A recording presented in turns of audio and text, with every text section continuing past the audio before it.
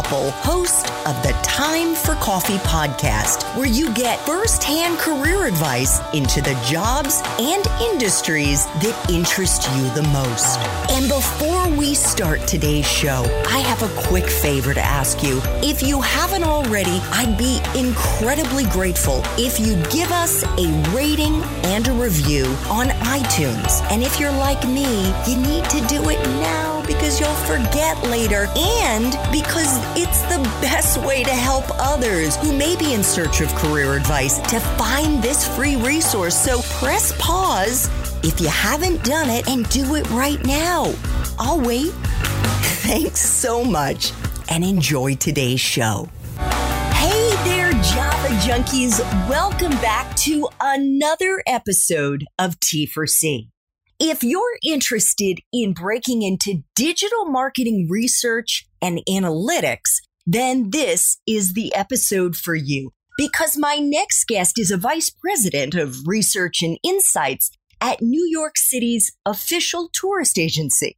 But before I introduce you to Jonathan Tesser, who is also a LinkedIn content connoisseur and career strategist with over 145,000 followers, I want to make sure you've signed up for the Java Junkies Journal. That's T4C's newsletter that features career advice and job-seeking tips, as well as unique insights into dozens of different industries from the professionals like Jonathan who are actually working in them. Just head over to the Time for Coffee website at time4coffee.org, and the sign-up box is right there. Now, my marketing-obsessed macchiato lovers, please grab your mug and take a chug of your favorite caffeinated brew, because it's time for another caffeinated career conversation. And my guest is Jonathan Tesser, the principal of John Tesser, LLC, and vice president of research and insights at NYC and Company. Since graduating from Tufts University in 2001, John has spent 20 years working in marketing. He's had 10 different jobs at 9 companies and is using that wisdom to help confused young professionals figure out what the hell they want to do, how to jumpstart their post-grad careers. We'll be getting into all of that in our main T4C interview, so check out show notes to see if John's main T4C interview has already dropped. John, welcome to Time for Coffee. Are you caffeinated and ready to go? I am. You are quite the voice, Andrea, I have to say. I'm just like, I just want to hear you talk, and then I'm just going to listen. I was like, oh, this is great. Wow. Well, thank you so much. I have to ask you, since you are in NYC and you work at NYC & Co., I got to ask you, how you brewing today? Is that a New York accent there, Andrea? I'm born and raised in New York, by the way. I'm from Brooklyn. And I just moved to Jersey City, which is right outside of New York City. But I appreciate how you doing. I have a mean Brooklyn accent that I can do for you. It sounds like my dad. Well, you got to ask me a question and then we'll talk about it. Oh, actually, you know what? We don't. Andrea, thanks so much for having me on your show. This is going to be really great.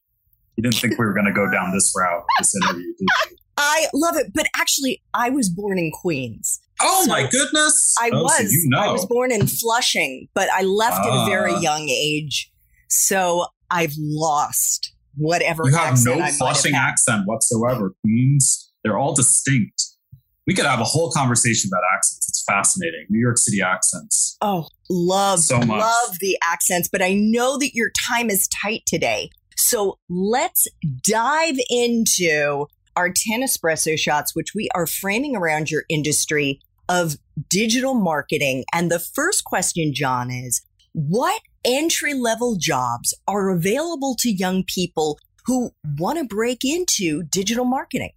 Oh, boy, that's a broad question. All right, let's tackle this. The great thing about marketing is, I mean, no matter what discipline you major in college, there is a place for you.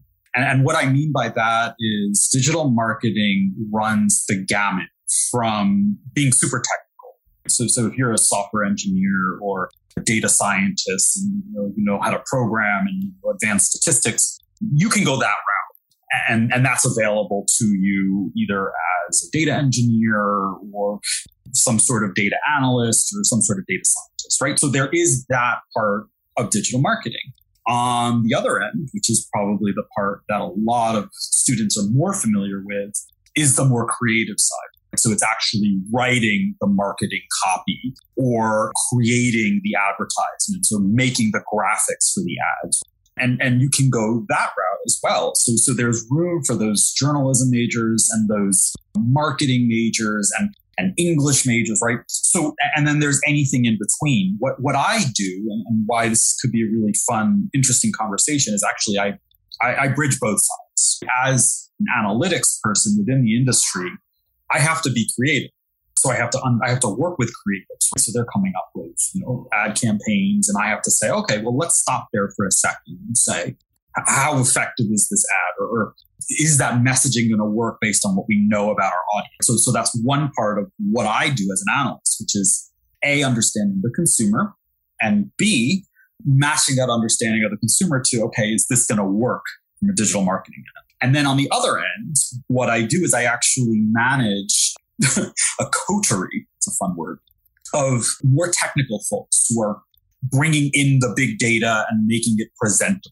So there's a lot of that, and then analyzing it. So I'm dealing with all sides of this in my current role. And what are those entry-level roles specifically that young people interested in getting into this should be looking out for when they're looking on job boards like LinkedIn, Indeed, whatever?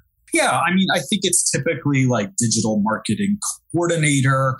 It can be marketing associate. These are the kinds of position. Analyst, if you're interested in, so media analyst or data analyst on the other side of things. If you have an engineering background, it can be data engineering associate. So something that lists out that it's entry level, but specified by the function that you're interested in. Look out for the word campaign. That's going to come up a lot for digital marketing because a lot of what you're going to do as an entry-level person, if you're going to go more on the creative side, is executing marketing campaigns. So making sure that everything runs smoothly. There's a programming aspect of it. Awesome. Thank you so much. What is a useful hard and soft skill, John, that you've looked for over the years in the young people that you hire? Yeah, it's a great question. Anyone who follows me on LinkedIn is going to know the answer to this already because I talk about it pretty much almost every day. Being able to communicate with lots of different kinds of people, especially in marketing, is going to be imperative to your success. So you have to learn not only to talk to people in marketing, but you have to learn to talk to people in technology because they have to get the ads up. You have to learn to talk to super creative people who are making the ads. And it's almost like you're speaking different languages when you're talking to each of these types of different people, regardless of which side you're on, whether it's the technical or the creative side.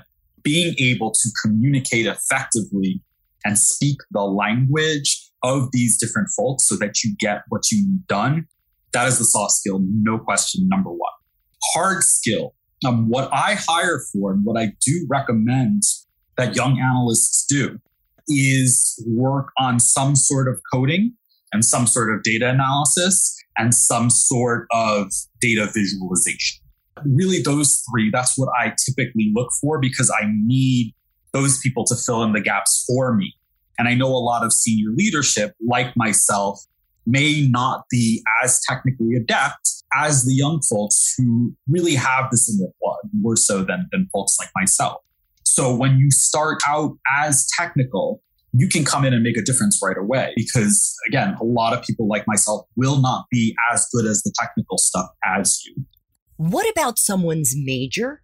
Is it a deciding factor to get into digital marketing? In other words, if they haven't studied marketing, is it a deal breaker? No, not at all. So here's the thing. If you want to do data engineering, which you can do, or some sort of data science, I need to know that you know how to code. So if you learn that coding in school and you're a computer science major, great. I don't need to see your work portfolio. I know you can pick up Python or SQL or these languages because what you had to do in school was so much harder than what you're going to have to do on the job.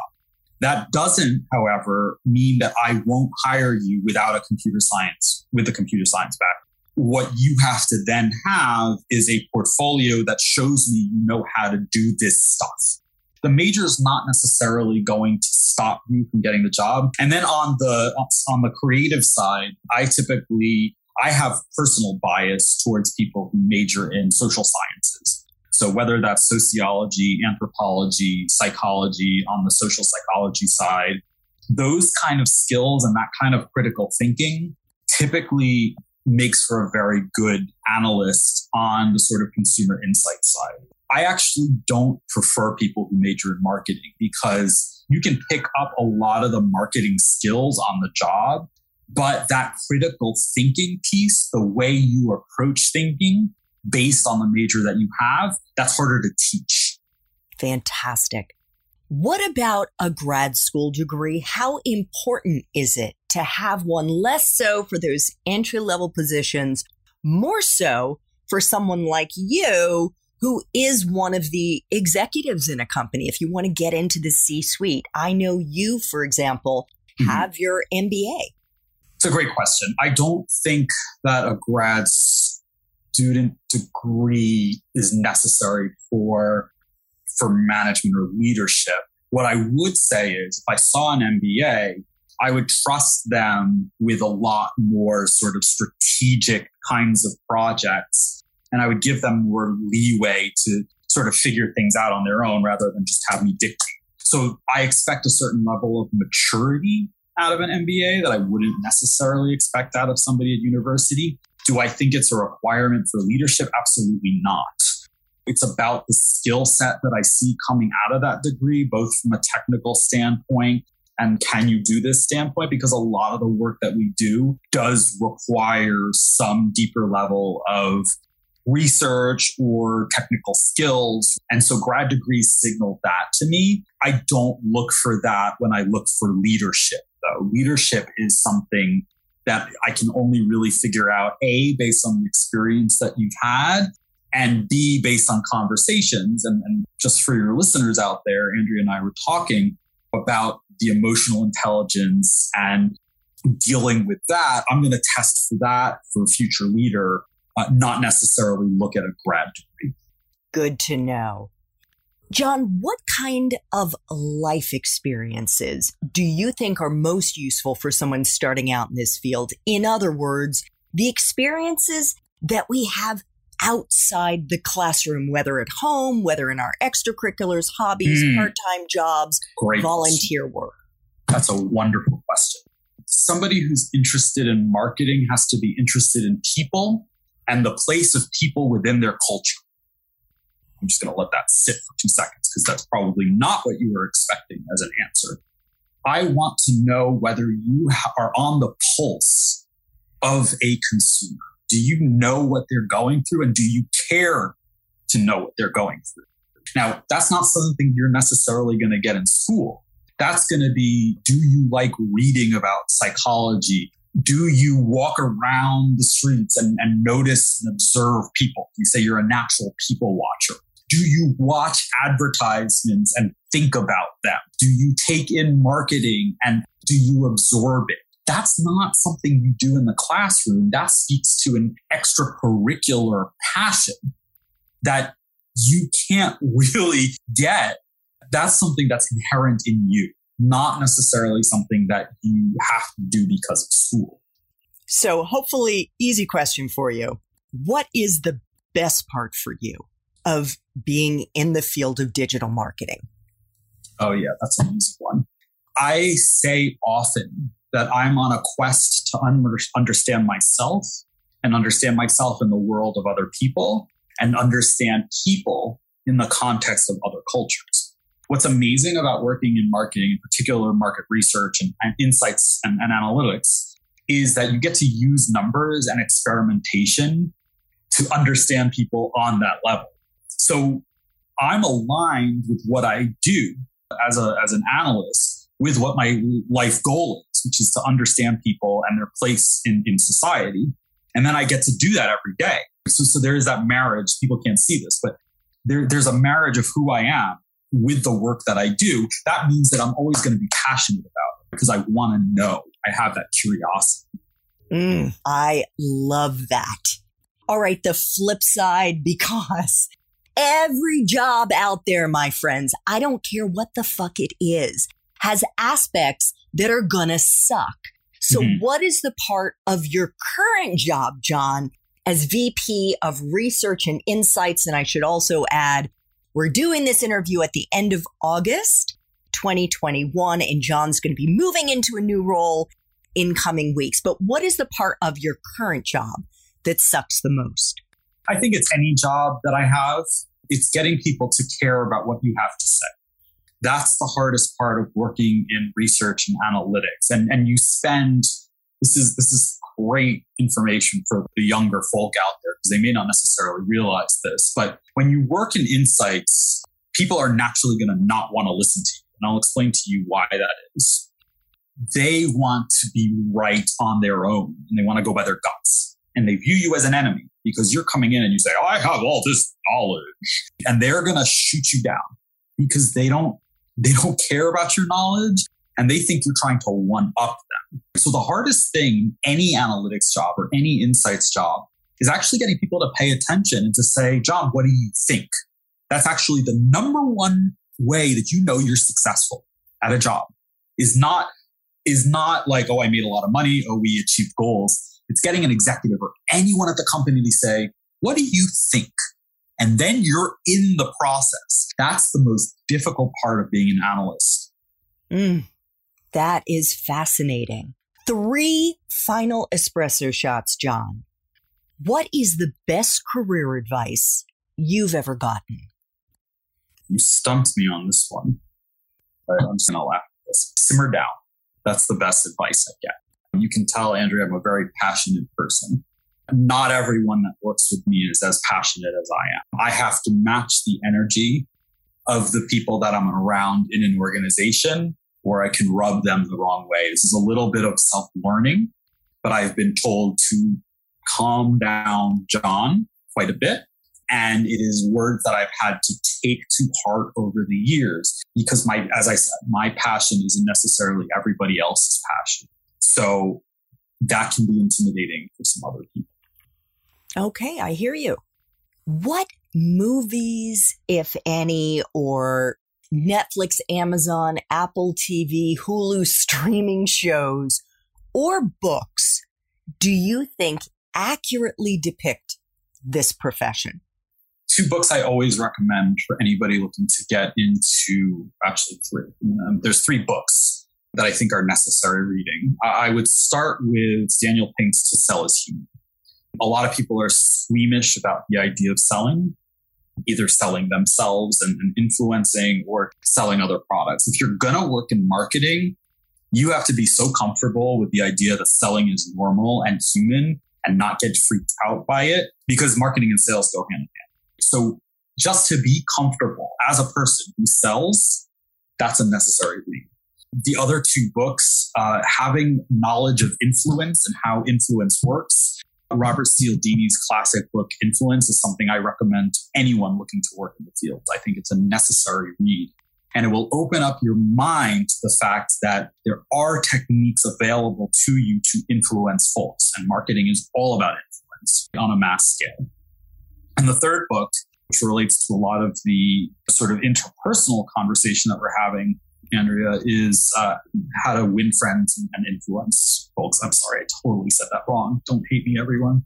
By Dale Carnegie, the classic from like the 1930s, is still relevant today and will help you navigate some of those more tricky interpersonal dynamics that can happen.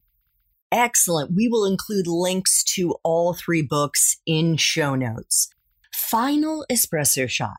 What would Java junkies be surprised to learn about digital marketing? It's not all glamorous. I think when people think about marketing, they think events, they think parties, they think Mad Men, fun. Andrew, you call me the truth bomber.